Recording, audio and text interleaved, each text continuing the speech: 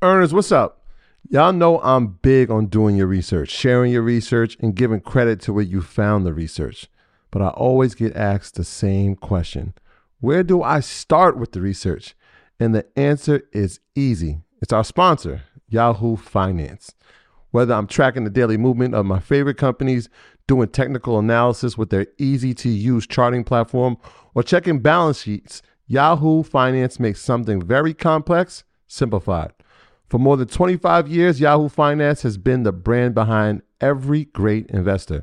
Whether you're a seasoned investor or you're looking for extra guidance, Yahoo Finance gives you all the tools and data you need in one place.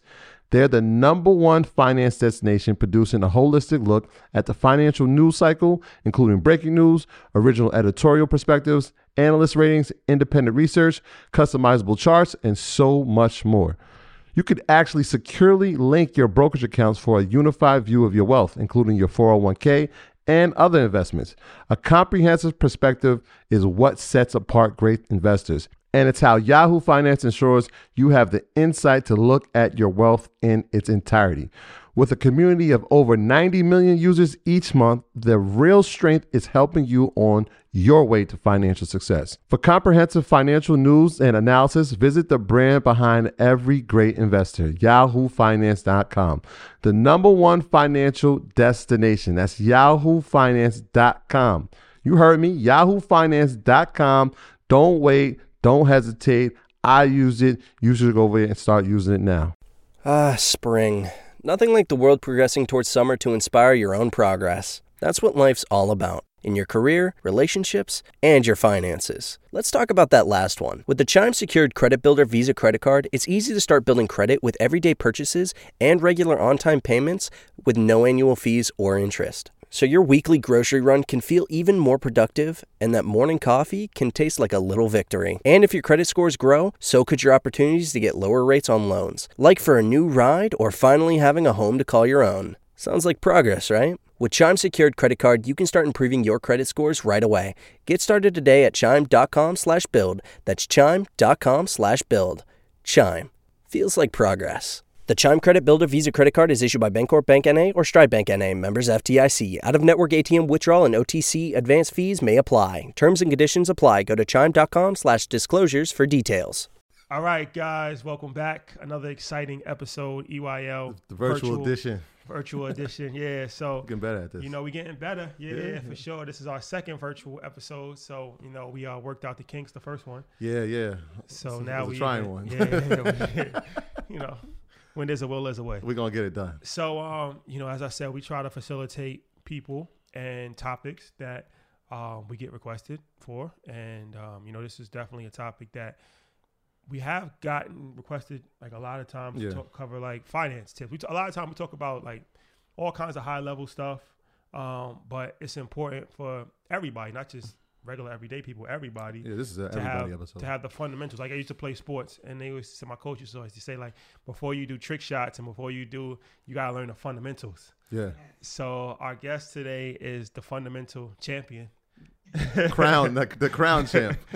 Tiffany Aliche. So she's better known as Budgetnista on Instagram and Facebook and all over the internet. So a real force of nature. She's been all over the place. The Real, Good Morning America, I believe Forbes, Black Enterprise. She has something that she's doing with Oprah's network. We just got finished talking about that. Wall Street Journal, New York Times. Yeah, she's all over. She's a published author. She wrote several books. We're gonna get into that. She has an own academy. She has an extensive community on social media. And she started in education, preschool. Yeah, we're going to talk to that. Yeah. So the Budgetnista, if you follow her on Instagram, you know, she gives all kinds of tips from retirement planning to budgeting to paying off debt to just, you know, practical tips, financial tips. Understanding credit, yep. all kinds of stuff. So, you know, this is right up our alley as far as Earn Your Leisure. So first and foremost, thank you Thank you for joining us. Thank you. Appreciate it. Yeah. So thank you for having me. This is dope. I listened to y'all. I remember when Black Enterprise did that article on y'all. I was like, let me listen. Oh, wow. Shout out to Black Enterprise. Yeah, that was a minute ago. Yeah, That like was July. That was crazy. Almost a year. That was crazy. So I put it y'all in my rotation because I like listening to the podcast. And then I saw you have my brother from another mother, Ash Cash. That's my. Oh, yeah. That's our guy. That's our guy. We had him on 2 podcasts. He did a live podcast for us in DC, and then he did the regular. So shout out to Ash Cash, man. He's a good guy for sure. He got an EIL University too. Yeah, shout out He's to a regular. Ash Cash. He's a regular. That's our brother. Yeah, he's in-house. Harlem Zone. He's in-house. So Tiffany, can we should I call you Tiffany or Budgetnista? Which one do you prefer? I mean, you can call me whatever, but like you can call me Budgetnista. You know, that's the branding. All right, call you whatever, just don't call you broke. That's a fact. So, all right, Kim, you have a very interesting backstory because I actually watched it on your website, and a lot of people that we bring on the podcast are from humble beginnings, or that financial literacy was not taught to them. Mm-hmm. They're like first generation learning about financial literacy, but you was actually interesting for a few different reasons. A, you were a teacher like Troy. You taught young kids, preschool, I believe, but you said your father actually instilled financial literacy in you at an early age. He was an accountant and a COO. And so can you talk about that, your journey from, growing up in a household of financial literacy to becoming an educator to now becoming an entrepreneur? Yeah. So yeah, you had it right. My dad was a CFO and an accountant, and he and my mom both immigrated from Nigeria. Shout out Igbo Kwenu. And so, that's a big shout out. And so they so my dad was like really like kind of like the academic when it came to financial education. So like, sit down, Tiffany, let me show you how to budget. Let me show you like how to. He would like do a budget like in his ledger book. Let me show you how to use my calculator with the paper coming out the back. And my mom was more like real life application, like, yo, we going food shopping and we negotiating. We can, And so I'm one of 5 girls. So, we have 5 kids. Budgeting is a way of life. That's a lot. Extreme couponing. Exactly. So I just grew up, like we didn't shy away from money talk in the house. So it was odd to me when I got older and I was like, y'all don't have Thursday night money class? What y'all be doing on Thursday nights? Yeah. So it was odd to me when I got older how people were so fearful to talk about money because I didn't grow up with this knee-jerk reaction like, we don't talk about money here, or we don't share the ups and downs. Like I can remember one Christmas, my dad, I think it was like November or December, his job was closing down. And he was like, so for Christmas, we won't have Christmas in December. Instead, we're going to push it to the end of January, right? And I was like, all right. So we put up the tree like January 25th, and it was like presents abound. So he was really good, and my parents were really good at talking about money in a way that was kid appropriate, but not assigning negativity to it. So it wasn't like, ain't gonna be no Christmas, we ain't got it. It was like, so daddy's job closed because they had a strike. So this is what's happening. And then this is the immediate solution. So I was kind of like, okay.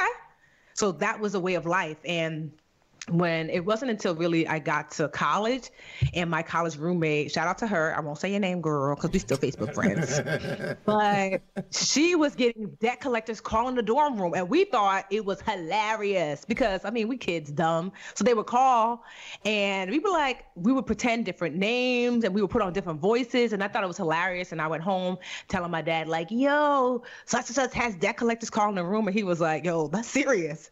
And I'm like, he was like, y'all are wilding. When you go back, tell her to say this, this, this, and this. And I was like, okay. And so I did. So it turned out that her mom, who was a single mom and trying her best, had opened up credit cards in her name. Oh. So I had never even heard of that before. Yeah. And so that was kind of like the first time that I realized that, my parents, we didn't have a lot of money. You can't have a lot of money with 5 kids for the most part.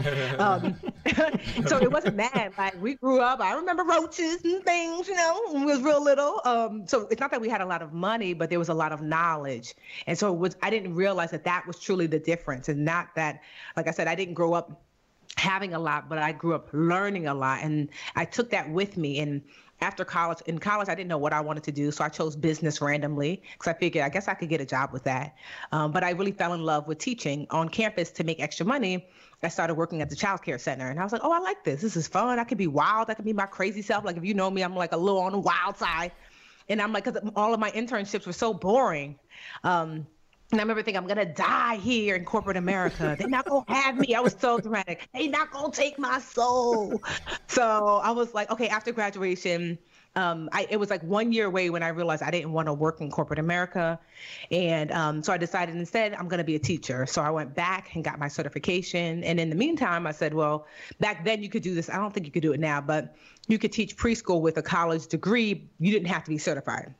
I believe now you have to have certification. So I said, okay, it's 9 months for certification. I'll teach older grades after that. But in the meantime, I'll teach preschool. But I ended up falling in love with that age. And I stayed there for 10 years and I loved it. And I wasn't making much. I remember my corporate internship job after graduating offered me $50,000 a year. And my the teaching job offered me $39,000.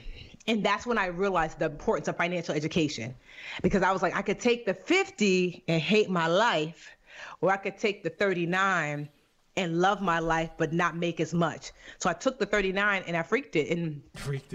I like that. I like that. Yeah. In 2 years, I saved $40,000. I bought a condo. I bought my car in cash. I had like this little 2019 Nissan Altima, but it was paid off in cash. So I had $40,000 saved. I bought a condo. I had my master's. I had money saved. I was maxing out my retirement account. I was doing all the right things.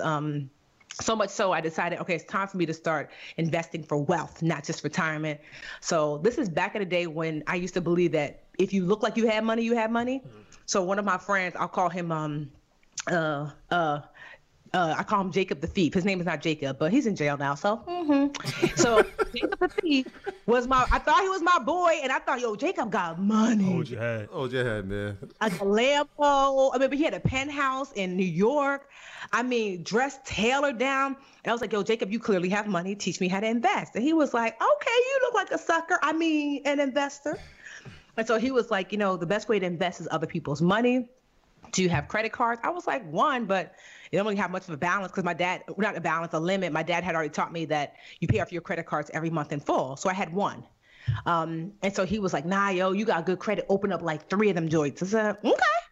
Opened them up and I had like high limits, 5,000, 10,000. He's like, take that money off. We're going to invest with that money.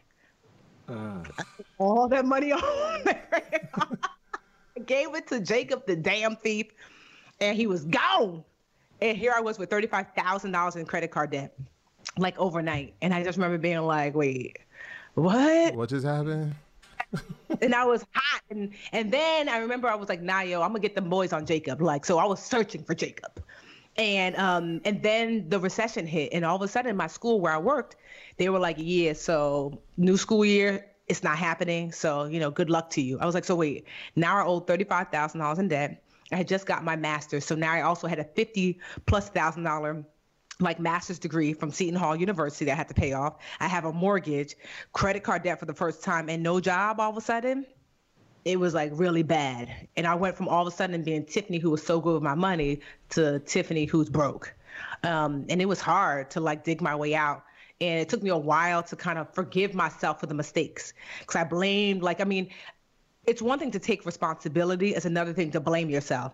So I told myself, you have to take responsibility, but you got to get tired of kicking yourself while you're down, girl. Okay, we get it. You ain't kill nobody. You made a mistake. You were in your early 20s. These things happen. So I leaned on what I knew. I knew how to budget. I knew how to save. I knew how to the fundamentals that I had learned at home. I leaned on that. And it was the recession, the 2008, 2009 recession. I moved back home with my parents. I was 29 going on 30, sleeping in my medium middle school bed. Yo, this can't be life, but it was. And from there, I started to just build myself back up. And people started asking me yo, because they had already known me before. I used to help my family and friends with their budgets and things like that. And I used to volunteer doing so. I would help the parents of my preschoolers with their finances, but just something, light work. But I realized that during a recession, people needed that assistance. And so I'm like, friends would ask, and friends of friends and friends of friends of friends. And then finally, my best friend was like, you should start charging. And I'm like, can you do that? And my baby sister gave me the name Budgetnista because she was being shady. She was like, oh, you know the Fashionista? I said, yeah. She said, that's not you. Budgetnista. Hey, I was like, you know what, though? I like it. So Budgetnista it was. Who's laughing now, Lisa? So I started the Budgetnista, and it was started off as one-on-ones. And then I started partnering with organizations like the United Way, Boys and Girls Club. And then I started working, speaking at colleges, and then Prudential. And before I knew it, social media started to be less about what you ate for dinner and lunch, and more businesses started to come online. And so I started to lean in to using online to grow my business. And the Budgetnista was booming. It actually does really well. I realized that this financial education space does really well during recessions. And so, it was booming, and it really, I'm grateful for those hard times because it also humbled me, and it taught me what people were really feeling when they were messing up financially, because I didn't get that before, because I had been financially perfect up until my mid-20s. And once I went through financial hard times, when someone tells me I lost my house to foreclosure, I'm like, I know what that feels like because I've been there. Or I don't have enough money for groceries. I'm like, I know what that feels like. And so I'm glad for those times because it allows me to truly be of service and to serve from a place of empathy, not just sympathy. A lot of game. First of all, happy Teacher Appreciation Week. Once a teacher, always a teacher. I want to go back to what you said about investing for wealth versus investing for retirement, especially with my colleagues in the field of education. All they think about is retirement. They don't really think about long-term wealth. How'd you get people in that mindset, especially around you at that time? To start, during the recession, everybody wide open. Everybody, because it's like struggle time. So everyone's like, I need help. And they realize that everyone's not broke because of COVID. A lot of folks know that they struggling because of things before COVID. Mm-hmm. That COVID was really like a magnifying glass on, you was already here, sis. Your bank account was already on low. And so it wasn't hard to get people in the mindset because people were really open. Honestly, it was just like, hey, who needs help with budgeting? I do. Because if you can't feed your kids and you can't pay your bills, you're ready to learn, so that part was honestly easy. It's hard during great times to get people to get on board because before 2008 financial crash, nobody wanted to hear me talk about budgeting and living simply. None of my friends cared. But when you lose your job and there's no money in the savings account and the checking account, people were open. So that's really what it was. It was the times, it was like there was a crack in the matrix and I slipped in. It was perfect timing for what I was bringing to the table. It was things I had already said already. Even now, our business, we had the best April ever, the best month ever in 10 years of business. And it's because people are open right now because we're in what looks like to be the start of a recession. So let me ask you this. You was making $39,000 a year. Mm-hmm. And in 2 years, you said you saved $40,000 and you maxed out your retirement plan. How is that possible? Because how is that even possible? Well, see, one of the things I did was it's the before. So what most people do, they graduate college, they're like, I got the stuff, I need me a car. And I was like, I need a car too. But what I'm not going to do is get the $20,000 car with the car note. Instead, I stayed home my first year after graduating college, because even though living with Nigerian parents are no joke, because it's still like, where are you going? It's 2 midnight. I'm like, it's 8. What are you doing in the streets? Right?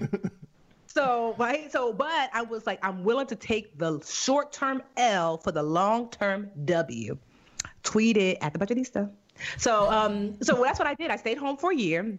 And I remember at the time, I wasn't even making the $39,000. I was making, I think, $14 an hour. But I knew one thing: I had to pay rent, and I didn't have a car at the time. But I wanted to save up, so I was making. I want to say I probably was making, maybe $2,000 a month or something like that, or maybe not even, maybe $1,400 or $1,500 a month. But I was saving about $900 a month when I stayed home that first year out of college. That's a mistake. I know everybody doesn't have this opportunity, but I'm sharing because people always get mad, I can't do that. Sis, you asked me my story. So I stayed home because I was able, and my parents said you don't have to pay rent. I used to ride my bike to go teach at the local daycare center. It was in Plainfield, New Jersey. And I was making, like I said, $14 or $15 an hour, making like I think $1,600 a month, saved $900 a month. And at the end of the year, I had like $10,800. So with that $10,800, I told my dad, okay, I want to get a car. He was like, well, adult lesson number one, do not get a new car. It's a waste of money. They depreciate. It's a losing investment. It's not an investment. It's a liability. Means liabilities, well, y'all know, but just for the audience, liabilities take money out your pocket, right? Yeah. So I said, assets over liabilities. Yeah. I've heard that slogan before. So he was like, but I'm going to take you to my guy. You know, everybody got a guy. I'm going to take you to my guy. He will take you to the auction. And so he took me to his friend who's a dealer. A car dealer, and took me to the auction, and I was like, that one, 99 Toyota, 99 Nissan Altima. It was $5,500. My dad said, okay, that's what you want. So from my $10,900, I bought it for $5,500. So one, now I have no car note, but I do have a car. Two, my insurance was super low because when you own the car outright, your insurance is low. So I remember my insurance being like $52 a month. So if you compare someone else's life, they have a car, they have insurance, but that's costing them, say, $300 a month. I have a car, I have insurance, but it's costing me $52 a month.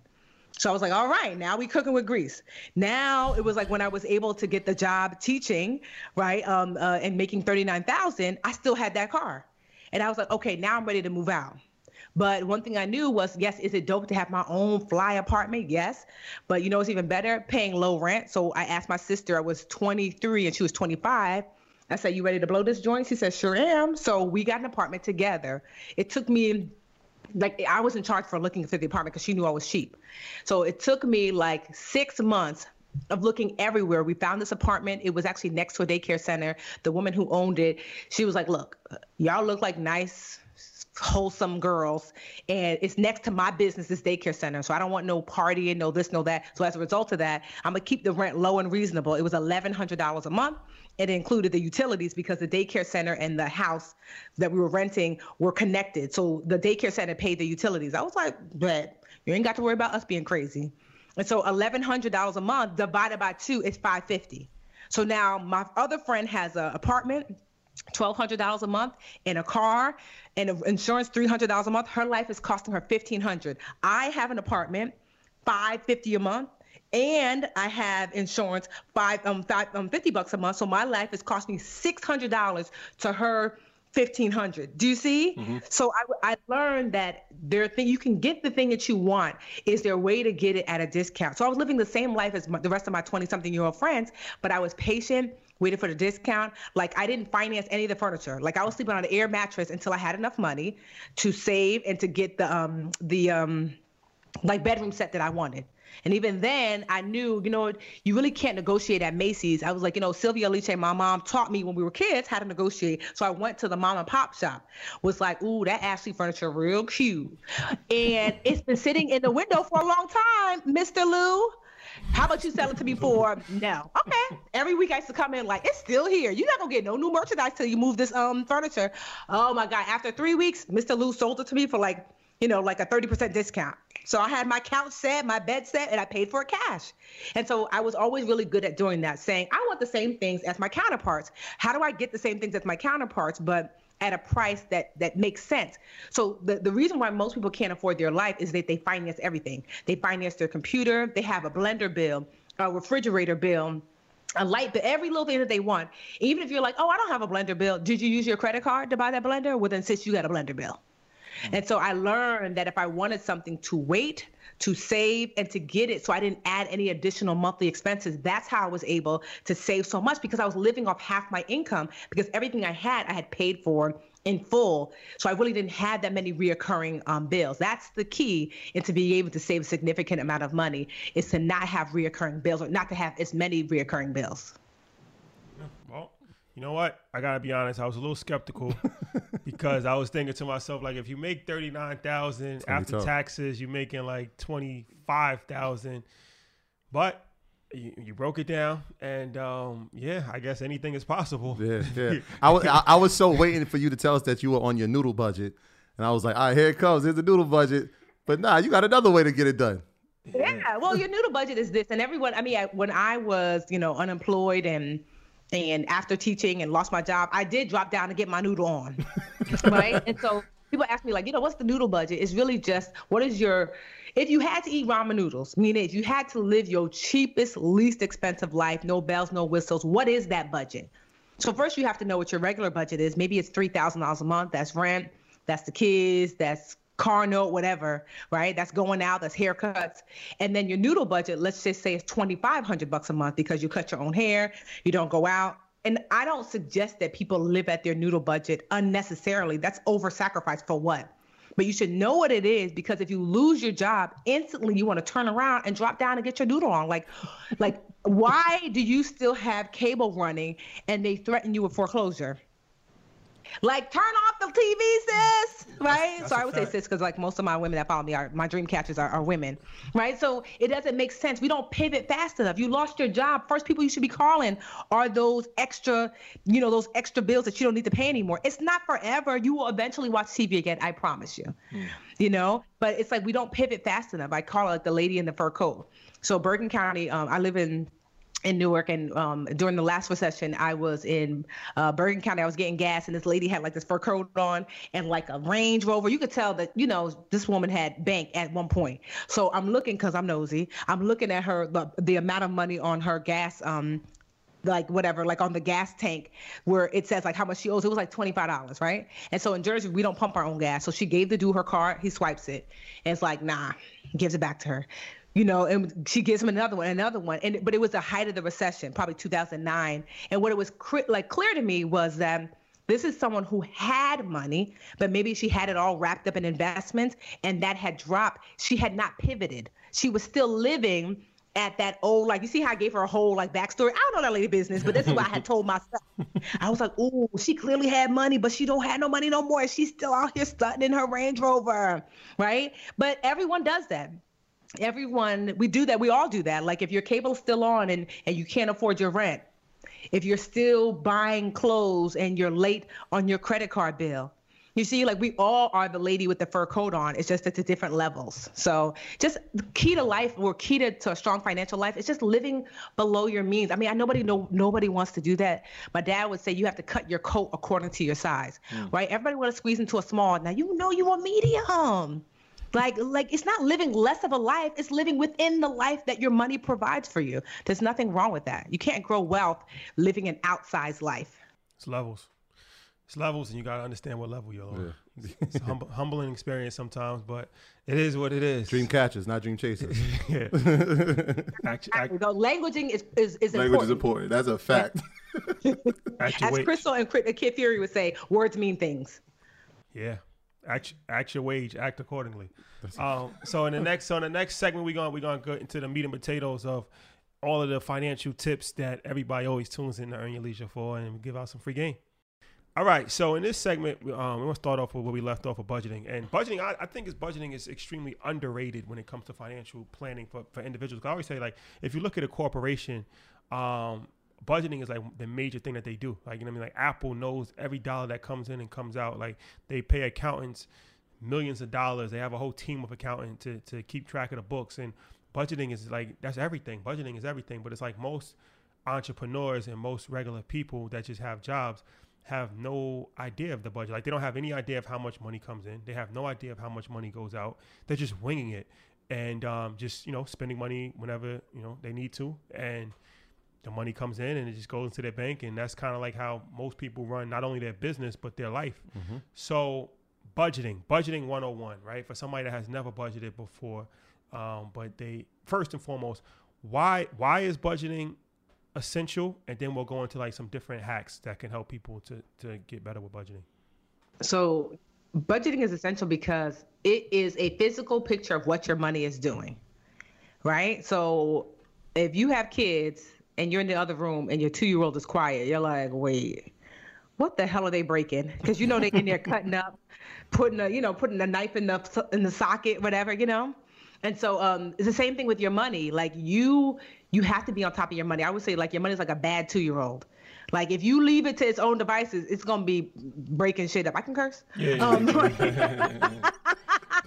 Right? So you want to be on it when it comes to your money and be present. You are the adult. You decide what your money does. And so that's what a budget allows you to do. It allows you to be the adult of your life. And so it's important. I don't care how much money you make. You can outspend like great wealth. There are people who have been millionaires and even billionaires and have been left penniless. So I think sometimes people think like, well, if I had $10 million, it was like MC Hammer. Okay. For some of y'all, you're like, who's that? Okay. Tony Braxton, right? Allen Iverson. So many people have outspent their wealth. It is more than possible. So what are the different strategies for budgeting, right? Like if somebody, okay, I realize the budgeting is important. I want to do it. So how do I go about it? Is it a spreadsheet, software? Like, is there formulas that you should use? Because some people say like your housing should only be like 20 or 30% of your total budget. So yeah, what's your philosophy as far as like the one-on-one, the person realizes they need to budget, now they actually want to start a budget? So let's just start super, super easy because yes, I use a spreadsheet, all that stuff, but most people are not going to do that to start. It's the difference between I want to lose some weight. And so tomorrow you're going to run, 10 miles. You're not going to run 10 miles. You might the first day, and the second day you're going to go back to the couch. So I want you to start off walking. So for someone who's like, I don't budget, I never stuck to a budget. First things first is start with having separate bank accounts, right? So I believe in having a bills account to pay your bills and having a spend account to spend from. Your bills account should not have a debit card attached to it. A debit card is a choice. I don't think people realize that. The bank issues you a debit card, but you could be like, nah, I'm good. So my bills account does not have a debit card.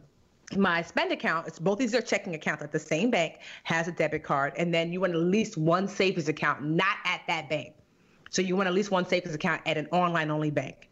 And so what it looks like is that your money comes in, some of it goes into your I like to call it my deposit account / your spend account. So that's where your money lands.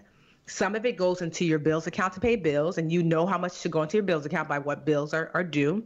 And then some of it goes into your savings. So in the beginning, you're not going to have the math perfect. You might just be like, I don't care if it's $10 goes into your savings. When I was at my brokest, I was literally transferring $2, just to have the habit of savings. You never want to get out of the habit of putting something away in your savings account. That's important.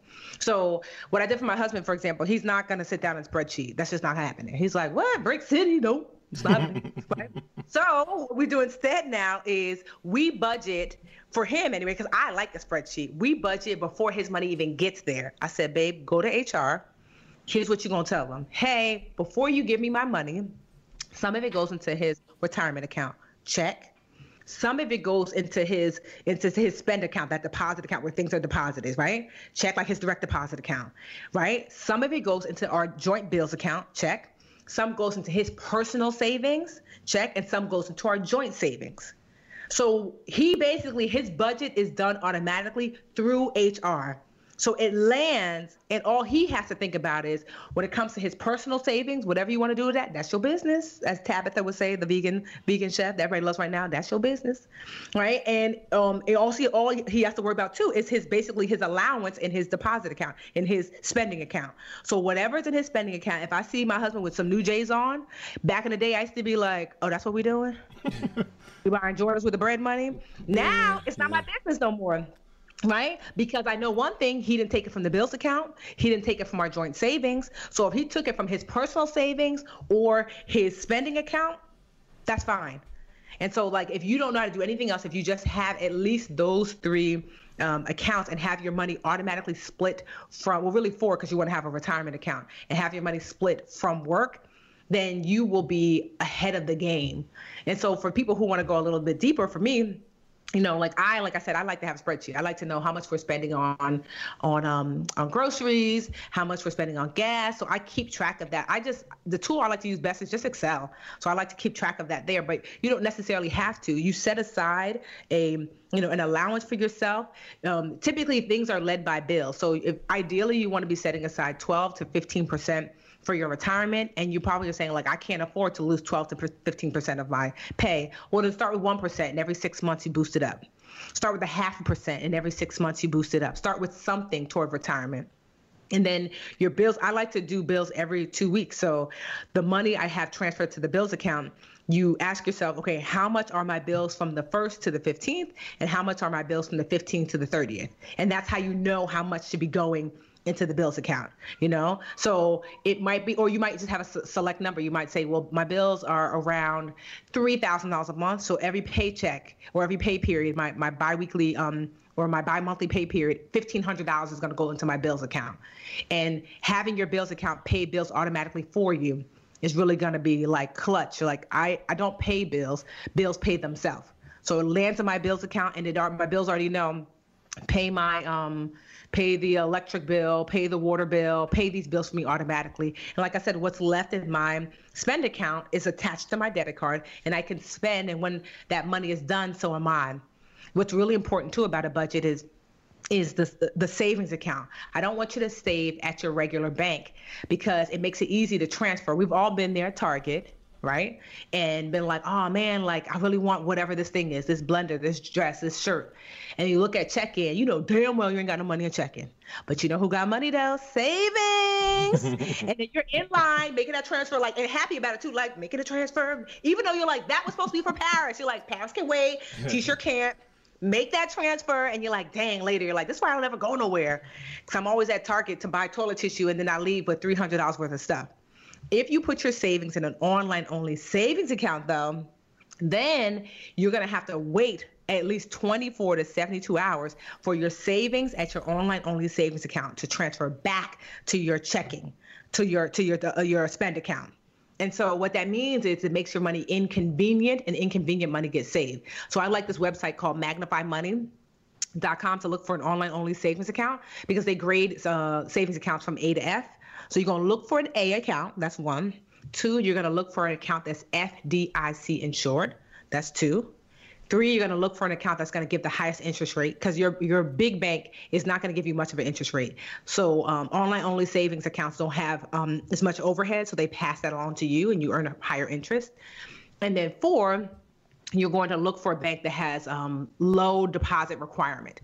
So that means in order to open up the bank account, maybe you have to put in $1. And also 2, in order to maintain and get that interest, you don't want them to say you have to have $10,000 in the bank account in order for you to earn the interest that they've advertised. So those are the 4 components you're going to look for in your online savings account. So I hate to say like, oh, 20% here, 30% there.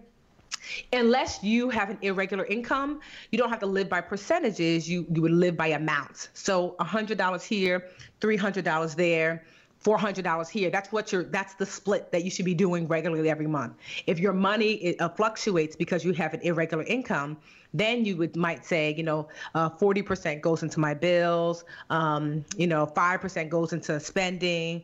But you have to work backwards. Like, how much are your bills? Unless you're starting from scratch and you're 21, you're just moving out, then you can force your bills to fit within that percentage. But it's easy for people to say, oh, 70, 30.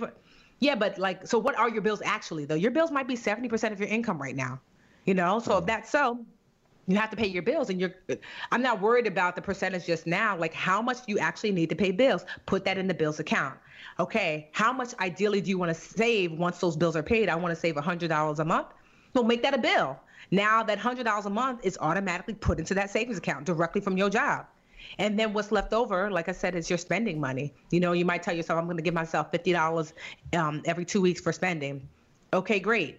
And for whatever reason, if there's not enough money, then you take care of bills. You say, I guess I can't save this month, and I guess I can't. I don't have spending money this month for spending money for things that are like hair, nails, grooming, this and that. Yeah. So sometimes you don't have it, and that's okay. So there are times when I didn't have it, but I had to pay bills. And even sometimes I didn't have enough for bills. And I had to say, well, I have to pay my noodle budget bills, my essential bills. Verizon can wait. Verizon is not going to shoot you if you don't pay. Yes, will affect your credit score, but credit scores are things that you can increase later. I'd much rather you take care of things that are going to make you healthy and safe. I was just thinking about that because one of the things, the powerful things you talk about is identifying ifs. Like, we can have anything we want if we just identify our ifs and control them so that we can budget, right? Like, so if I want to save $400, maybe I don't go to the barbershop twice a week, right? So can you talk about the importance of identifying the ifs and how they can translate to having more money in your budget? Absolutely. There are 4 questions you should ask yourself before you spend any money. Do I need it? Do I love it? Do I like it? Do I want it? Need it, love it, like it, want it. Need it, love it, like it, want it. We need Swiss on that. Right?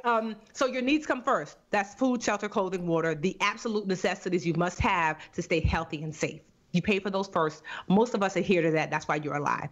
Then your loves are those things that enhance your life. What are things 5, 10 years from now that still add value, even though that thing might not be there?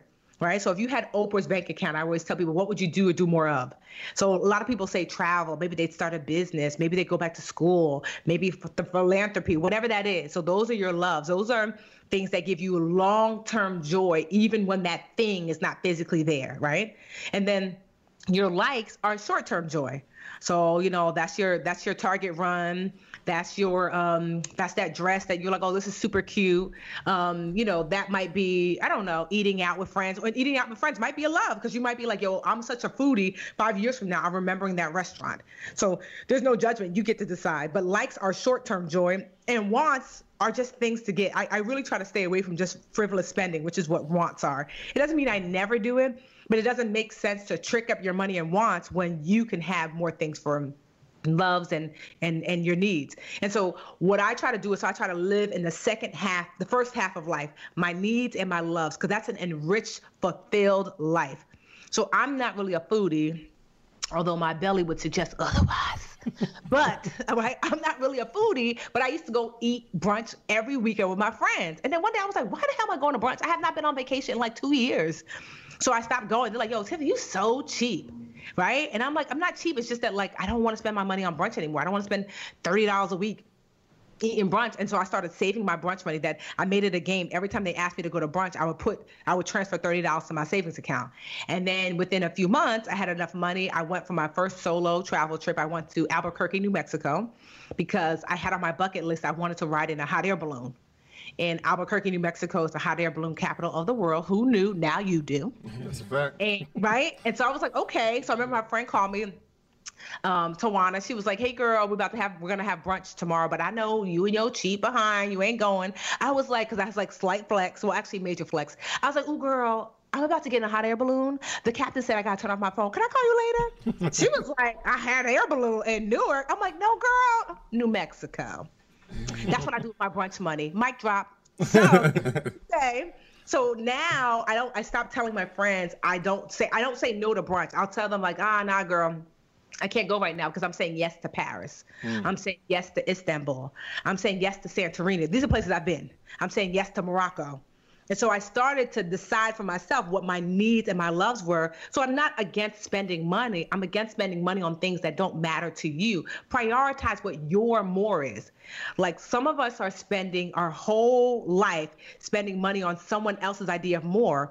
Tawana is a foodie, not me. That's her more. That's less for me. You know, let her eat out with another foodie and she can come to my house and chill out for free.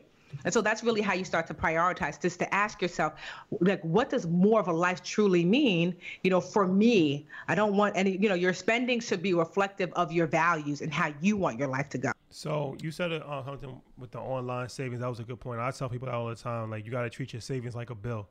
Like how you have your bill, your car bill, like you can't afford to not pay your car bill. You can't afford to not pay your cell phone bill. So savings, like you said, no matter how much it is, it should be a line item in a bill, I think. But I wanted to touch on, I had a few questions. So first, when you had mentioned with your husband, with HR, so I didn't even know that was possible. So somebody's paycheck can be split into different bank accounts for direct deposit? Typically up to 4. So most mid-size, so like even my company, I don't have some huge company, but we're able to do that. So typically up to 4 splits. And so if you're single, ready to mingle, I would say your bills account, and your savings account and your spending account. So I would do the 3, right? But if you are in a relationship where you're like sharing expenses, then I would have 4. I believe that you should have some autonomy over your finances as well as responsibility because you're with someone. So that would be a personal savings, each person, a joint savings, and joint bills, and then your own spending account. So 2 checking, 2 savings. So one of the savings is yours, and the other savings is someone else's. Belongs to collectively to the whole.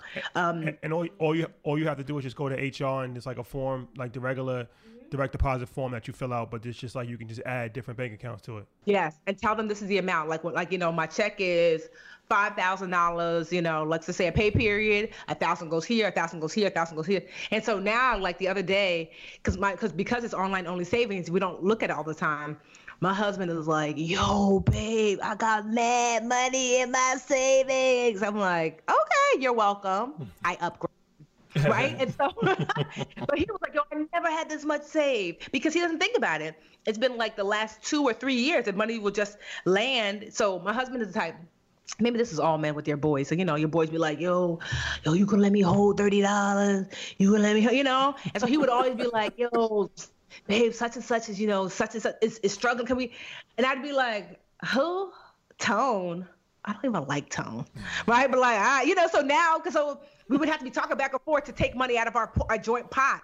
So now there's none of that. Because one, you have your own allowance money and you have your own savings. You want to give Tone all your savings. That's how you want to live your life? Go ahead. Just don't touch this joint account. So I'm looking at the joint savings and the doorbell. Say, okay, as long as I don't see no Tone bill in that. So it allows you, so everyone to feel like you're part of this community where you're all contributing, but it allows you to have autonomy. Like he can do whatever he wants not whatever he wants, but you know what I mean? Like with his money, he can decide. And so I think that works best for if you're in a significant relationship with someone. And another thing, the last question. So the online savings, like I said, I believe the same thing you said as far as it's good to have it not with the bank. Like I have Chase for my business and my personal bank account, but I have Capital One for my online savings. And the reason is that it's a whole hassle to get the money. You got to wait like 3 days. So psychologically, it's like out of sight, out of mind. When I log on the Chase app, I don't see it. I even forget about it. I was just thinking about it just now. Like I forgot about it. I haven't really even, you know what I'm saying? So, but what do you have any top banks that you're recommending? Or interest rates that we should be, because I forget what my interest rate is. I know it's slightly higher, like you said, because online banks don't have the same brick and mortar expenses as regular traditional banks do. So it's always good to have an online bank for the higher interest rate. But are there any ones that in particular right now that's paying higher interest rates than others? So here's the thing, one, I'm like, these banks don't pay my bills. People always no, but honestly, so the reason why I tell people, I'm currently with Ally Bank, ALLY, right? But here's the thing, Ally Bank back in the day, they had the best interest rate. They don't anymore. Their interest rate is okay. I think last time I checked, it was 1.5%. But there are banks out there. There was a credit union when I looked at Magnify Money the other day that was given 2%. So I definitely say go for the bank that's giving the highest interest rate. There's also Goldman Sachs has a bank account called Marcus by Goldman Sachs. That's another one. So I say that there isn't a best bank. If the bank is FDIC insured and they're paying you the highest interest rate, that's the best bank. Like I said, I like Ally, but I'm only there now because I signed up with them originally. But best believe, go with the coins are. You don't got to be loyal to your bank. They're not loyal to you. Yeah. Go with who's ever giving you them coins. Yeah, one of the things you said about having a joint account, I can attest to. I think it's a great idea, especially for married couples. I heard you preach about preparing to invest, right? So if you have that joint account, what is something that couples could think about investing? So this is great. So people ask me here's the steps to preparing to invest. So you don't have to wait to invest for retirement. So to be clear, when I say retirement is an investment, the purpose of retirement is not you're not going to live on no private island in retirement unless you're living on a private island now. Retirement is so you can maintain your current lifestyle.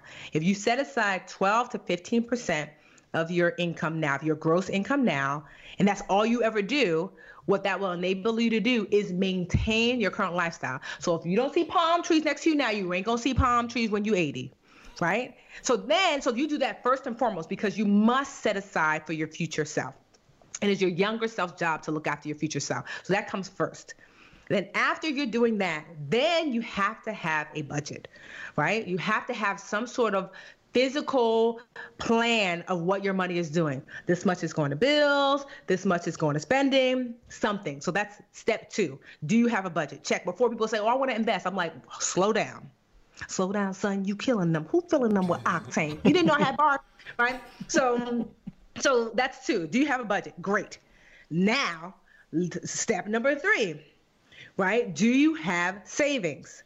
Right? So do you have emergency savings at minimum? During the recession, I say 6 months.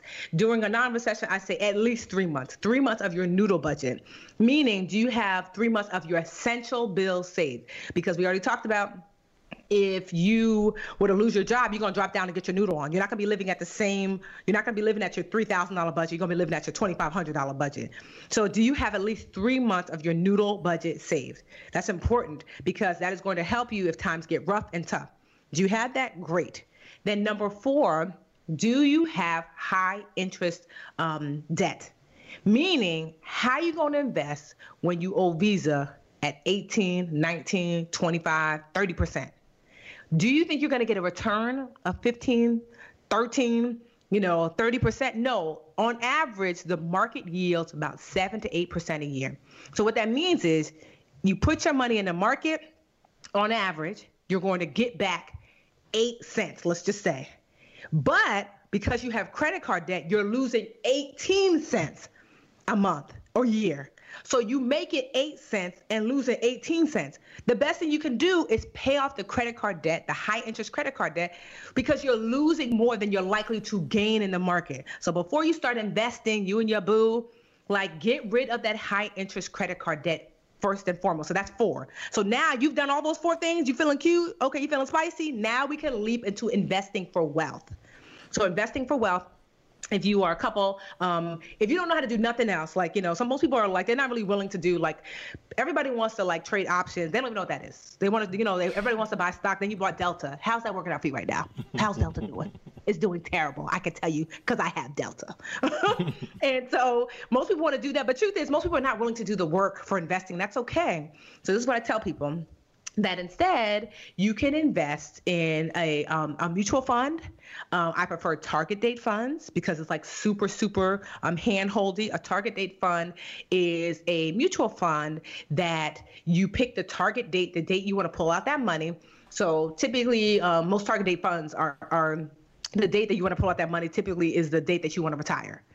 So you might say 2050, 2045, 2035. They're usually 5 years apart. So you're going to pick a mutual fund that's a target date fund, right? A mutual fund, just so you know, for those listening, I'm sure you know, but you never know. It's a collection of investments. I like mutual funds that tend to be index funds. So they follow a particular index like the S&P 500, which is basically like the market. So that means you're invested in a mutual fund that's an index fund, and it follows the market, and your money, the reason why I like target date funds is that it rebalances. A true investor knows that they have to shift based upon how life, where they are in life. Most people don't do that. So a target date fund does it for you. A target date fund says, you pick the target date of 2050. It is now 2020. We have 30 years. We got time. So the target date fund is going to be invested more aggressively because you have 30 years. The closer you get to 2050, the more conservative automatically your investment is going to be invested, because the target date fund is aware 2050 is coming up. So the closer we get, if it's 2049, then you might be invested in all cash accounts and in bonds, super conservative investments, right? So you don't have to do anything else. You can buy a mutual fund that follows an index fund, like I said, the S&P 500. Typically, you look for a mutual fund that's called a total market fund, meaning that your fund mimics a particular market. Like I said, the S&P 500. So when the market goes up, your money goes up. When the market goes down, your money goes down. But like I mentioned before, on average, the market yields about 7 to 8% a year. So you will over the next 30 years, you're going to see about a 7-8% gain, which is great. Even that's for people who are I don't want to do nothing else. And so when you're looking for a a target date fund or a mutual fund, you're looking for something called the expense ratio. And that is the fee that fund is charging you, the percentage of the money that you have invested with that fund. And so right now, like a Vanguard, they have one of the lowest expense ratios. So the brokerage accounts that have mutual funds and target date funds and these total market funds are like Vanguard, Fidelity, Charles Schwab. So you're going to Google expense ratio for Fidelity, expense ratio for Charles Schwab. I think like right now, it's like the target date fund for a total market target date fund for Vanguard right now is like 0.06%, which is great, right? Not even 0.006%, which is like something ridiculous, like a piece of a penny. And so that's great because the average financial advisor is going to charge you 1%. Of the assets of your money that they've invested. So the financial advisor is going to charge you 1%. Vanguard's going to charge you a piece of 1%. So you get to keep more of your money. Fees are the biggest hindrance to earning money. You know, I'm not anti-financial advisor, but you're spending a lot of money sometimes for them to do automatically what some of these automatic funds can do. Unless you have other things your financial advisor is doing for you, if they're just investing your money, sis, just put it in a target date fund and let the fund automatically balance for you, and you can keep most of your money. So if you're investing with your significant other, what I love is that you can literally say, hey, Vanguard, want to open up a mutual fund. Would prefer a target date fund that's invested in an index. So do you have, like, I know Vanguard literally has one called their total market fund. Oh, you have a total market fund? Okay, open it up. We're going to be putting $200 a month. Just, you can have that transferred automatically from your savings account. Transfer your $200 a month because you already have your 3 months of savings. Transfer your $300 a month or $200 a month into that account and let it grow. You kind of set it and semi-forget it. So that's like the easiest possible way to start investing. If you do that, you will be better off than 99.9% most people. And just keep it really simple. I think investing should be really simple unless like you really are interested in learning how to buy individual stocks. But you have to, when it comes to investing like in the traditional sense and like the market, keep it simple. And then you can also invest by starting a business. You can invest by writing a book. There's other ways to invest. You can invest by real estate. Like I do all those things. I have residual investments where I have books that pay me a few $1,000s a month from books I've written years ago. I have a business that, you know, that's an investment as well. I put money into that business and it yields money back. I also have real estate. You know, even in your primary residence, you have to think about that as an investment. And you have to understand that the key with investing is you should make money on the buy, not necessarily the sell. So meaning this is that if you always make sure you make money on the buy, you never lose when it's time to sell. So bought this house I'm living in now, cash, slight flex, but it was a foreclosure. So it was worth at the time maybe $320 because it was kind of like a little bit beat up, and we bought it for $180. So we made money on a buy, even if nothing else. We didn't fix it up. We're like, you know, we tired. We ran out of money to fix it up. We bought it for $180, a house that's worth $320. So we made money on the buy no matter what. So even now they're talking about the market is going to drop. I'm not worried about it. It would have to drop a whole hell of a lot for a house worth $320 to drop down to $180. You know, got to have the wind built in. Exactly. So then we renovated the place. So now I just got the house appraised. We renovated it. The house is now worth $390. So it's like, even if we never renovated it, we was going to win. So same thing with stocks, you know, that like you make money on the buy, you know, not necessarily like, you don't want to have to wait for the sell, but not enough people do that. They want to jump into the market right now because, you know, your neighbor is like, oh, I bought, oh, you not in Beyond Meat? Oh, you don't do Bitcoin? Meanwhile, you don't know nothing about what they're talking about. Don't jump in and lose your money. Like if you're not willing to do the research, you're going to be broke.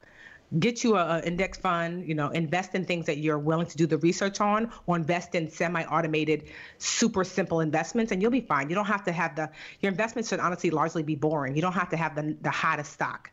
So.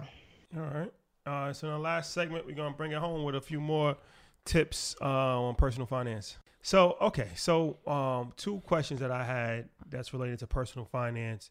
That's big ones. The first one is credit cards, right? So a lot of people are struggling with credit card debt, and I've heard different strategies of how to pay off credit card debt. I think one strategy is like the avalanche strategy. One strategy, you pay off the smaller amount, the larger amount first. I think the other strategy is you pay off the highest interest amount first. So like if you have 5 cards and one is 20%, one is 15%, you pay off the 20% first, where the other one is if you have 5 cards and whatever the highest amount is, you focus the majority of your resources to that, knock that out the way. And then, so do you have a set strategy for people that do you personally recommend, or like what's the best way that somebody can go about paying off credit card debt? So yeah, those are both really good ways. So I personally like the snowball method first and foremost. Well, I like a mix of snowball / avalanche. So the avalanche method is the method where you pay off the more expensive debt first, and that is the debt that has the highest interest rate. So that's the fee that they're charging you for the money that you owe them, right? So the reason why you pay that off first is because logically, if I can get rid of that debt first, that debt is costing me the most amount of money. I'm paying 20%, 20 cents on every dollar for that debt. But the problem is that what if that debt that you're owing is $30,000 and you make $30,000 a year? You'll be paying that forever. So it doesn't really feel good. It's like the equivalent of saying you're going to bench press 100 pounds tomorrow. You're just starting out. So I like to start off with the snowball method, which is that you pay the debt with the lowest balance first, right? And so you start off so you can have early success. And so let's just say, you have a credit card that where the balance is $100. You pay off that $100, woohoo, now you take that whole payment that used to pay to that debt and you roll it over to the next lowest debt on your list. So as you start to do that, then once you start to get a little momentum, then you can start looking at, okay, now which debts are really, now you can start to mix in avalanche. So which debts are actually costing me the most amount of money now that I've freed up cash by paying off these lower debts? And so I like a mix of the two, of the avalanche and snowball method. But I say start off with snowball, and then you can start to infuse avalanche. So basically start off paying off the debt with the lowest balances first. And then once you have excess money because you don't have those smaller balances, you don't have those credit cards to throw money at, then you can start using this excess money to pay off debts with the highest interest rate. Yeah, you said in times right now, like a lot of people in financial hardships, I've heard you say that one of the things you could do is reduce your payments to debt. So if you were paying $200 a month to your Best Buy card and the minimum payment was $50, maybe now paying $70 is a key. You want to talk about that a little bit? Mm-hmm. So especially if you don't have at least 3 months of your noodle budget saved, so 3 months of essential expenses saved, I mean, I wouldn't even pay $70 to my Best Buy. I'd be paying Best Buy the $50. Because during recessionary times or times during recession, cash is queen, right? Mm-hmm. Because if you were to lose your job, if you were to get sick, if your job were to close down, what you gonna do? You're going to need cash. Debt-free and no savings equals debt. Because so many people are still so proud. Oh, Tiffany, I paid off my credit card debt. How much savings you got? Nothing. Well, then you got debt, girl. No, I'm debt-free. No, you're not. Let your car break down. What you gonna do, sis? You're going to look at your savings account, which is empty, and you're going to look back at that credit card and swipe that card. And that credit card is now going to charge you a fee for using that card for an emergency when you could have used money for free from your savings account. So I like debt-free doesn't equal wealth. I mean, especially the Black community. Prudential does this study called like the Black American Experience or something like that about money. And they found that they interviewed like a few thousand Black folks and asked like, what's your number one goal? And our goal as a community is to get debt free. And the larger population, their goal is to grow wealth. Because somehow along the way, we have confused debt freedom with wealth. It's not the same. You know who else is debt free? I've got a 4-year-old nephew, Roman. Roman don't have no debt. Roman is broke. Right? Roman ain't got no money. So debt-free is not the same thing as wealth. And we put so much energy into getting debt-free. That doesn't mean anything, right? I'd rather you focus, like, make debt something that's like this behind-the-scenes goal, debt freedom, and, you pay it like you're supposed to, but really focus your energy on growing wealth. I'll give you an example. So I told you I had that student loan, Seton Hall University, $50,000 plus, right? Or like $52,000, something like that. I was the forbearance queen. I was like, not this year. No, deferment. Nope. Right? So I did that for years. And then maybe like 3 or 4 years, maybe 4 years into the Budgetnista, I could afford to make a payment on the debt. And I started to, and then I realized that maybe I was paying like, I don't know, a few $100 a month. And I was like, I had aggressively paid off that $35,000 credit card debt scam. And I said, I can continue to aggressively pay off this student loan debt, but I noticed that the Budgetnista is needing money for growth. I need to hire a designer. I need to hire so I could take this extra money and put it toward the business instead. So I told like my student loan, you going back on forbearance and deferment. I'm gonna have to see you later, sis. And I put the money toward my business instead. And in 2 years, I was able to write a full check of $52,000 to my credit card, to my student loan debt, because I had grown my business to 7 figures. So if I had used that money to pay off the student loan debt, then I would have been student loan debt free and maybe a business that was making some, low to mid 6 figures, which is cool. But now doing that, not only did I have enough money to pay off my student loan debt because I didn't focus on debt. I finally got to it, but I focused on wealth. I was able to buy this house for $180,000 cash. I was able to renovate this house, another 6-figure renovation. I was able to pay off my parents' house, $120,000. You see what I mean? So focusing on wealth allowed me to have all the things, including debt freedom. Focusing on just getting debt free just gets you that. You will be roaming 4 years old with no debt but no money. No, it's true what you said. And a lot of times, I think, especially in our community, we equate debt. It's only like bad debt that we think about. So like cars or credit cards and stuff like that. So that's why it's such a push. And then it's like, all kinds of people that preach, debt-free community and all that stuff. So it's like most people have, and it's like all kinds of religious, nothing against the religious community, but, it's all kinds of religious quotes that people throw in there. And it's kind of like half truths because there's good debt and there's bad debt. And if you're not fully educated, you think that all debt is bad. Where, I've told this story several times, a couple of different times on the podcast, where I've done several different times where I've taken money from my credit card, interest free for like 12, 18 months, and I invested it. And it's like, all right, if you give me $20,000 free for 18 months via balance transfer, but people don't even know you can put the balance transfer into your actual bank account. All right, give me $20,000. I'll give it back to you 18 months. Let me flip this. By the time I flip it, I done doubled it, and I just got to pay you back the $20,000 that I borrowed. So I just use that as an example that there's good debt and there's bad debt. And especially when you're in business, it's kind of really almost impossible to run a business without any debt at some point if you plan on really scaling. Like even major corporations, they have debt for the most part. Like very few companies have no debt at all. You have to be responsible and manage the debt properly. But it's a leverage tool. Really. Mm-hmm. So like I'm fortunate in that because wasn't nobody lending my black behind money, right? Like that's not happening. And Wells Fargo was like, oh, girl, get out. So I had to build the Budgetnista from the ground up, so the Budgetnista became the bank. So as the Budgetnista started to do well, then it enabled me to branch out to my other companies, and the Budgetnista became the bank lending to those other companies. Other companies made money, paid the Budgetnista back. And now one of my companies is we had our first 7-figure month.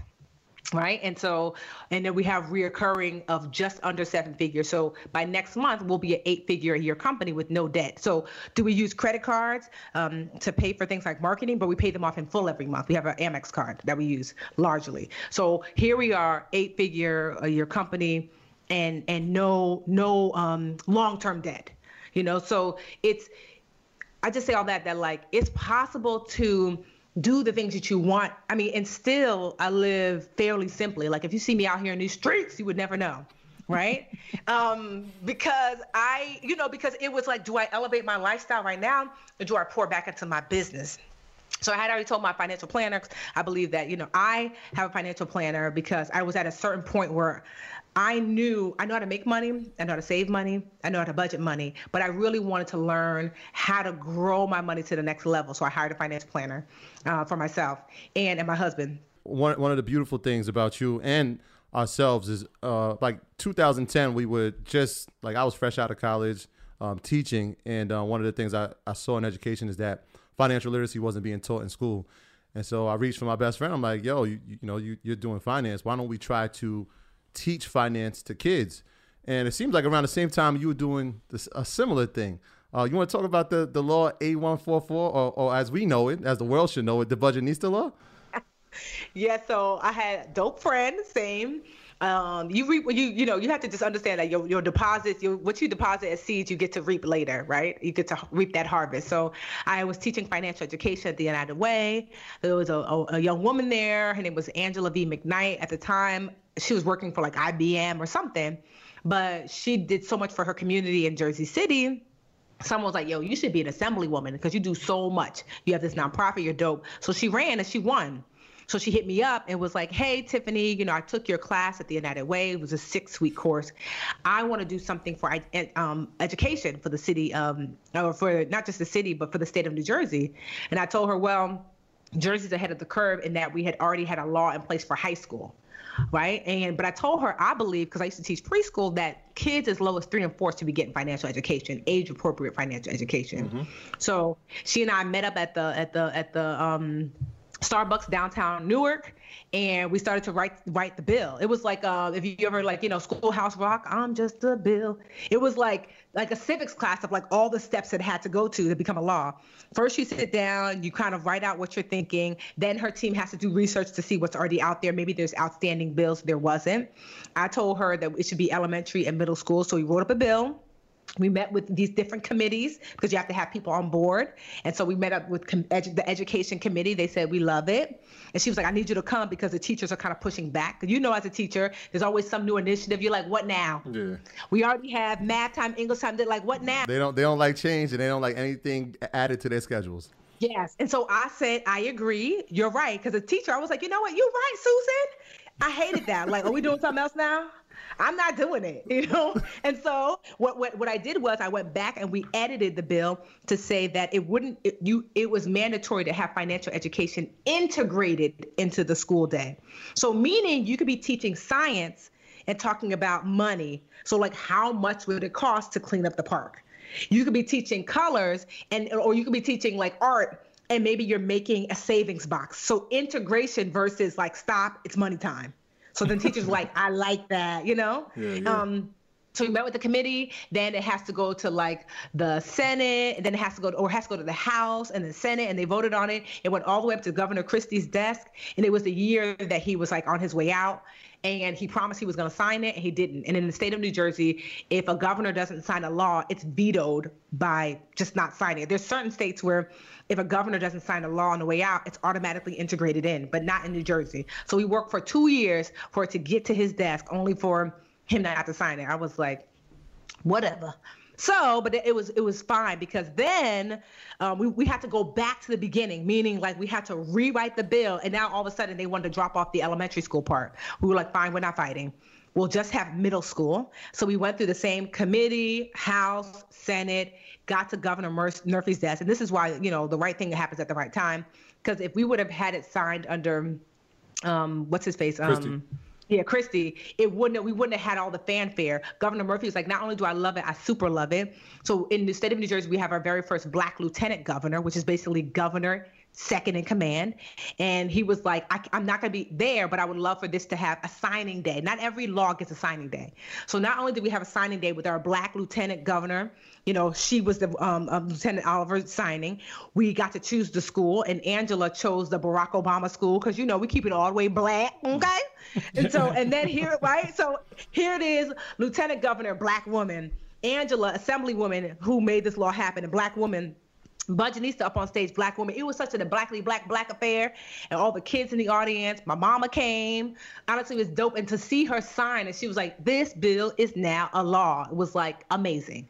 That's so yeah. So it wasn't until, you know, at the time, some things don't soak in, and you're like, "Oh, okay, that's good. Okay, I wrote a law.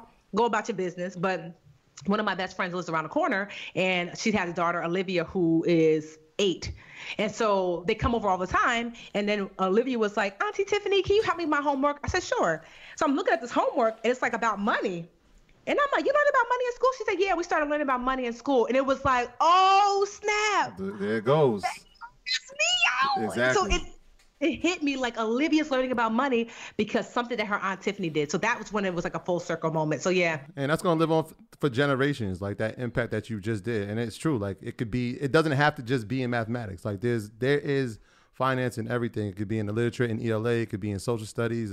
It can be in science, like you said. Like we could talk about going out of space, how much rockets and how much Tesla puts into, or SpaceX puts into space exploration. It's all around us. So I'm happy that you did that. And I guess there's two guys who might have to work on something for New York. Yeah, for sure. Well, So we're going back for elementary school because honestly, I want that when you step foot in public school in New Jersey, from the very beginning, kindergarten, all the way up to your senior in high school, you're getting financial education. It's just going to set you apart for when you go off into adulthood. Like if you had 12 years of financial education, you're not the same kid as a kid that didn't. So Absolutely. That's a vibe. So speaking on education, you have your own educational platform. Can you talk about that? Yeah, so I have an online school called the Live Richer Academy. It's dope. I wanted to create a safe space for women. So the Budgetnista is it just women? we have a handful of guys in there. I just tell them don't act up.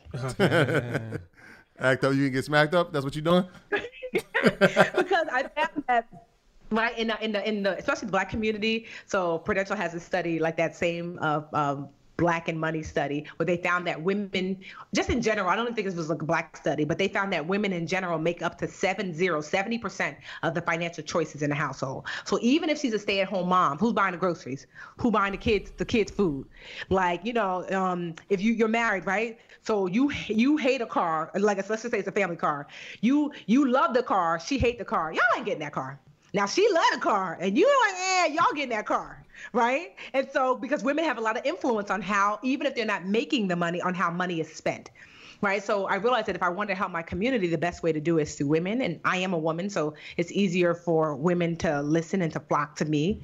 And so when I started the Budgetnista 10 years ago, I started kind of like our crew. Like I always say, like we're the beehive of personal finance, and we call ourselves dream catchers because words mean things. And we're like over 900 women deep in over 100 different countries. Like we are in formation. And so I have a Facebook group. It's like 500,000 women in there, 24 hours a day. 80% of the group is engaged, that we just help each other. Like, does anybody know how to do a budget? Does anybody know anything about credit? How much should the baby shoes cost? You can ask anything in that group. It's a safe space. And so I was teaching the basics. And then as I was growing, so I'm a baby millionaire, I'm not going to front. And so my husband be like, yo, I still be out here in these streets, not like the streets, but like with his friends, like, don't be staring, I'm like, they don't know where I live, babe. They don't know where I live. But, and honestly, you're not going to find nothing but like some, Target clothes. So run up and you can get done up. What I learned now, so with the academy, what I realized is that you cannot budget your way to wealth. Right? So you can budget, you can save, that's great. But at some point, you have to elevate to the next level. And I realized that I had gotten to this level because of especially my dad. And I realized that I need instruction, I need mentorship, I need experts. And so I started myself pulling people from the financial community to teach me how to do certain things. Like how do you invest in real estate? How do you invest? Like what's the best retirement account? Like all these things that I didn't know 10 years ago. I was pulling them in, and I started to raise my own net worth from negative 300,000 when I lost the house and I had the credit card debt and the student loans to now like just over $1 million, like 1.1 or 1.2, right? My net worth. And I'm completely debt free. Like I don't owe nothing on this house. We own 2 houses, 2 cars. We don't have any credit card debt. We're for real debt free, And so I thought to myself as I was growing and I'm teaching the women the basics, a lot of the women were outgrowing the basics. So the basics I give away for free. So like the Facebook group, Dream Catchers, Live Richer with the Budgetnista, free. All of my challenges, free. Most of the information free. But I thought to myself, as I'm elevating and growing, I want to bring along my girls. And they were asking me for more, but I'm like, well, that's not really my expertise. So I started to reach out to the people that helped me to elevate and said, can you teach a class? And I started to put these classes together and I created the Live Richer Academy where it's like 50 or 60 different experts. Ash Cash, our boy, teaches. So I reach out to the best of the best of the best and we have classes and it's awesome. And we have 31,000 students inside the Live Richer Academy. They be getting their life, buying houses, real estate, starting businesses, getting press, raising their kids. It's amazing. Every day we have a private forum where people post their wins. Like some of the wins are like tremendous, credit scores raising. And so we have these experts come in and teach. And the Academy is just like a warm embrace. And it's really there to help you elevate beyond the fundamentals to like truly start to grow wealth for yourself. That's what I want for us. And I'm proud of the Literature Academy. It's 4 years old. We just had our first 7-figure month. And so 7 figures in a month, it's like, oh, that's cute, but how much did you spend to get 7 figures a month? So what I'm really proud of is like, not the end of this month, but we're on track by the end of next month to have 7 figures reoccurring, meaning with no market spend, with no output except for salary and like bills. And our salary and bills and things are, I think last time she told me my CFO, it's under 10%. So under 10% of our total income goes to keeping this academy running without the market spend. And it will be reoccurring income. Will be 7 figures by the end of next month because we're at about $800,000 a month reoccurring. So that's like tremendous with no debt. And so I'm just proud of the academy, of what we've been able to do and how many people we've been able to help. I mean, we've helped our audience save well over $200 million, pay off $150 million worth of debt. We've transformed lives. Like, I can't go anywhere without some sister hemming me up and giving me a hug and crying. And thank you so much. Even when I walk these streets, like people are like, Hong Kong Budget Niece, is that you? I'm like, it is, girl. Keep it cute. Give me 6 feet. You're right. No, social distance is important. I want to be an example that you could do good work, that you could help good people, and that you could make good money. That those things are not conflicting values.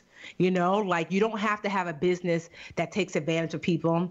You could have a business that's transparent, that truly is of service, that transforms lives, that, that leans into the community that you want to speak to. We don't take advantage. I don't every day a credit card company leans into me and says like, we'll give you $300 a person if you sign them up. And I'm like, kick rocks. I can be making so much more money for all the people that come to me and ask me to like sell out my community. I'm like, nah, I don't want to make money in that way. I want to be an example that you can show up, you can show up, be kind, keep your community first, and still make bank. Like, you think I'm not going to be like, we're on our way. Like, our goal is 9 figures. You think we're not going to make it? Hell yeah, we going to make it and still be good to our community and pour back in, because I set aside 10% and pour right back into the community that we serve. So it's just a pleasure. So yeah, the Literature Academy is my jam. Yeah, and we actually have something for y'all listeners who are wanting to be part of the Literature Academy. Like I said, we have some men in there. I'm sure they've been dragged by their girlfriends and their wives. Like, so anybody could join. Like, I say sis a lot, but if you don't mind that, it's the same information for men and women. It's just that I would say 96% of my audience are women. Come on, Jermaine. You coming? Yeah. And so for your audience, I actually gave y'all like if you were to go to literatureacademy.com, you'll see the full price. But for your audience, I gave you guys a 40% off discount link for, you could either pay monthly or you could get 2 months free if you pay annually and you just pay the one lump sum. So it's like a gym membership. Where like if you pay monthly, it comes out every month. I mean, you could cancel at any time, obviously, but I don't like people to get the hot. Sometimes people are like, I signed up for 1 month. I'm like, sis, it's a membership. You can cancel, but like, you sign up on the 15th, expect I'll be back on the 15th. I love our people. Like I said, you can pay for the year and get 1 month free, but it's 40% off. So I don't know if I should say price, because who knows when people are going to listen to it. I mean, I don't plan on raising the price anytime soon. So I'll say for now. So right now it's $50 a month if you were to go to literatureacademy.com. But if you use the link for Earn Your Leisure, it's not $50 a month. It's $29.99 a month. So 40% off. That's dope.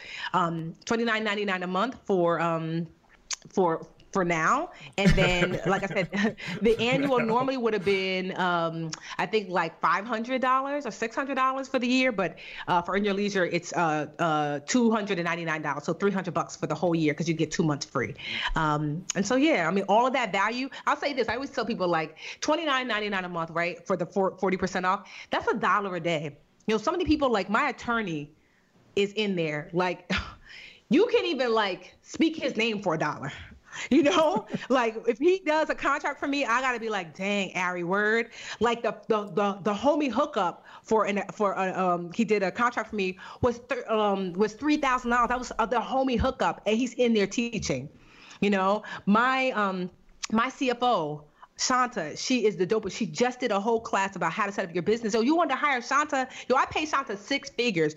You paying her, you're getting Shanta, you're getting Nativa, you're getting Ash Cash, you're getting all these amazing people. My girl Sandy, who teaches you how to side hustle and make money on the side. My girl Tila, who teaches you, like, you do want to invest in stocks, individual stocks, and learn how to trade options. She teaches that. Like, yo, you want to work with Tila, it's $1,500. I believe she might actually charge $2,000 for her course. But what makes the Academy special is that everyone in my community knows how much I want to pour into the community, so they donate their time to us. Like, that's because there's no way I could make the Academy $30 a month. Ain't no way. Because there'd be, like, if I had to pay each of those folks for what they're worth, but they want to pour back into a community that they know might not otherwise be able to afford their level of expertise. And so they're like, Tiffany, I got you. You know, I'm going to come, I'm going to teach my class, and I'm going to make sure that folks get it. And so, yeah, it's just a blessing. And when you get that level of commitment, when you get that intention poured into you, like, the sky is the limit. Like I said, we have 31,000 members right now. About 300 people new join a day, and it's like a love fest in there. So yeah, get your 40% off. Use their link, and I'll see you in the Academy. Nah, I appreciate it. I appreciate you doing that for us, and yeah, it's always a blessing to meet people. And like I said, I actually checked it out, and it's super official. So if anybody's interested, like Tiffany said, you know, she was kind enough to give us a special discount for EYL. So we put in the link in the bio, the description. If you're listening on Apple or Spotify, if you're watching on YouTube, it'll be in the description. It'll also be on our website, on our EYL alumni tab. So you can go to our EYL alumni tab on EYL, earnyourleisure.com, and we'll have the links everywhere. So once again, thank you for that. I appreciate it. Thank you, Ernest. Take advantage of it. How can people contact you on social media? Any new initiatives that you want to make the people aware of? So yeah, I am the Budgetnista everywhere. The Budgetnista on Instagram, on Facebook, on Twitter, or even on TikTok. But I am not TikToking. But I'm my name though. Ain't nobody gonna be TikToking under my name. Don't rush the Don't Rush challenge. I know, right? So Twitter everywhere. I'm the Budgetnista. My favorite part probably right now is like Instagram, but like, you know, you can follow me there. Yeah. But congrats on 300,000. Thank you. Yeah, right. I was like, Mama, I made it. Yeah. And so yeah. So I'm also, it's thebudgetnista.com. So if you're looking for resources and stuff, I have a ton of resources. One of my things is that my biggest thing is you don't have to spend money with me to get help. Like when you're a teacher, you are a teacher for real. You know, you're like, I can't help but teach. Like you catch me at the Whole Foods, bougie, then I'm think by the oranges, like a girl, and that's how you fix your credit. Like I can't help it. Like see these oranges. Like a teacher's truly a calling. So I always say, like, because I know not everybody. I mean, for some people, $30 a month is too much, you know. So I have a ton of free resources to help you get and stay on financial track. So I believe of service first. So yeah, the Budgetnista everywhere. But like probably my most exciting new project. I have a ton of books, but you can type in Budgetnista on Amazon and find them. But this is my baby. I don't know if they can see my baby. So there it goes. Her name is Molly Moore, and I said, okay, how do I go back to my preschool teacher roots and come for the babies and start teaching pre-financial education in a way that's age appropriate? So for the last forever years, I've been working on this book and this character. So it's going to be the first of many of her series, and it's called Happy Birthday, Molly Moore. And this book in particular teaches kids the difference between more and like what truly does more mean? More presents, more stuff, or more family, more friends. So at the end, because you know the teacher in me, like I can't just like have a book and it's like a cute book. At the back of the book, I actually have like a section where it's like extend the lesson questions and extend the lesson activities. So you as a parent can read the book and be like, okay, how do I make sure that my kid gets the lesson about what this book is supposed to teach? So if you're a teacher, an educator, you're like, oh, I don't feel like making a whole lesson plan. You ain't got to, girl. I did it for you. There goes the assessment. Exactly, for real. And I aligned it with state and federal standards on purpose, so that way it makes it easy for you. And so I'm just so proud of it because it just is like me going back to my roots. And yeah, so Molly Moore, it's available at mollymore.com, MALIMORE. So I figure Molly, you think like, oh, Mali? No, Mali, like the African country, MALI. That's the first thing I thought about. That's exactly what I thought. No, I was like, nah, her name is Molly. And I did it on purpose because I was like, Dora is just Spanish enough. So I was like, well, how can I do that for my little black baby? And so, yeah, Malimore. But I'm just really proud of her because it's been literally like over 10 years in the making. This book has been in my head, and to have it physically in front of me. We did a Kickstarter and we raised like $75,000. I couldn't even believe it my damn self. Almost double what we were asking for. When I tell you already, major networks have reached out about turning her into a show. Wow. Yeah, it's crazy. You know, when you really step in, like if I could leave anybody with anything, it's that like, yo, there's nothing special about me except for my relentless pursuit for excellence. I'm like, yo, it could always be better. Everyone on my team is a freaking beast. So much so I call them unicorns. Shout out to the Unicorn Squad because they make magic happen every day. So like, I mean, I think I'm smart enough. I think everything in me is like, enough. Like I'm smart enough, like B+ smart, B smart, you know. I'm chill enough, you know, I'm cute enough, you know, but like what sets me apart is like, yo, can't stop, won't stop, relentless pursuit of excellence. Though this book is 10 years in the making. Who works on something for 10 years? I do. Because it was going to be right. And as soon as I open the floodgates, if I tell you some of your faves have reached out, like I got a production company, I would love for Malimore. Yo, when I just posted the screenshot, book wasn't even printed yet. I already had like 3 deals on the table. I'm like, what? So if I can leave you with anything is that like, yo, the relentless pursuit of excellence. And it's not about killing yourself. It's about daily deposits. What is it that you want out of life? Write that mess down and deposit into your dream bank daily. Like, you know, I want a business. Okay, did you do your Google search today? Did you read? Did you listen to Earn Your Leisure today? Did you read a book? You know, every day depositing something into your goals and dreams, and the sky's the freaking limit. Like, yo, some of the things I've been able to accomplish. Yo, I used to be a preschool teacher. 10 years ago, I was wiping butts during this time, right? And now, you know, I could pay somebody to wipe my butt if I wanted. That's an option. That's an option. And everything's on the table. Yeah. If you got the cash, right?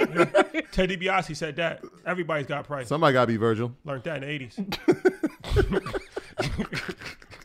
It's a fact. That's a fact. 80s babies, for real. Well, yeah. Troy, housekeeping items? Yeah, man. Shout out to everybody on patreon.com. Big shout out to our newest member, Anthony. He said, listen, Troy, can you do me a favor? Let the world know that I came to Patreon because of Janet, who is part of Earn Your Leisure University. She is an outstanding contributor to EYLU. So shout out to Janet for recommending Anthony, and welcome to the family, Anthony. That's our Proud to Pay program. We have a bunch of tiers that you can join at, and some of those tiers lead you to EYLU, and they also lead you to our private real estate Facebook group, which is headed by our brother MG, the mortgage guy. Shout out to him. Shout out to Matt. Yeah, that group is, I mean, I can't even keep up with the numbers. We should do some kind of collab. Yeah. We got EYL University and a private real estate group on Facebook. I know you got, obviously, you know, the whole movement. Yeah, we'll talk. Maybe we can do something. That would be crazy. Sure. Yeah, the community is growing at a very fast rate. And shout out to everybody that is purchasing the merch. Like, the merch is flying like out the stores right now. Yeah. So everybody that's been supporting that, we appreciate it. We got our Market Mondays coming out, the shirts, and we got our earner shirts coming out. Shout out to our group. Market Mondays, the hottest stock show on the world, in the community, in the world, not the community, in the world. Right, you gotta claim it, right? You're a heavyweight champion of the world. You better claim it. You know what? You're right. I apologize. Yeah, we taking it. every community. Yeah. But yeah, every Monday, 8 p.m. Eastern Standard Time, exclusively on our YouTube channel. Shout out to Ian Dunlap, Master Investor. That's picking up so much steam. It's crazy, right? Yo, every week we set a new record of attendance, man. Yeah, for sure. So once again, guys, thank you for rocking with us. We appreciate it. See you next week. Peace. Peace. For the ones who work hard to ensure their crew can always go the extra mile, and the ones who get in early so everyone can go home on time, there's Grainger, offering professional-grade supplies backed by product experts so you can quickly and easily find what you need. Plus, you can count on access to a committed team ready to go the extra mile for you. Call, click Grainger.com, or just stop by. Grainger, for the ones who get it done.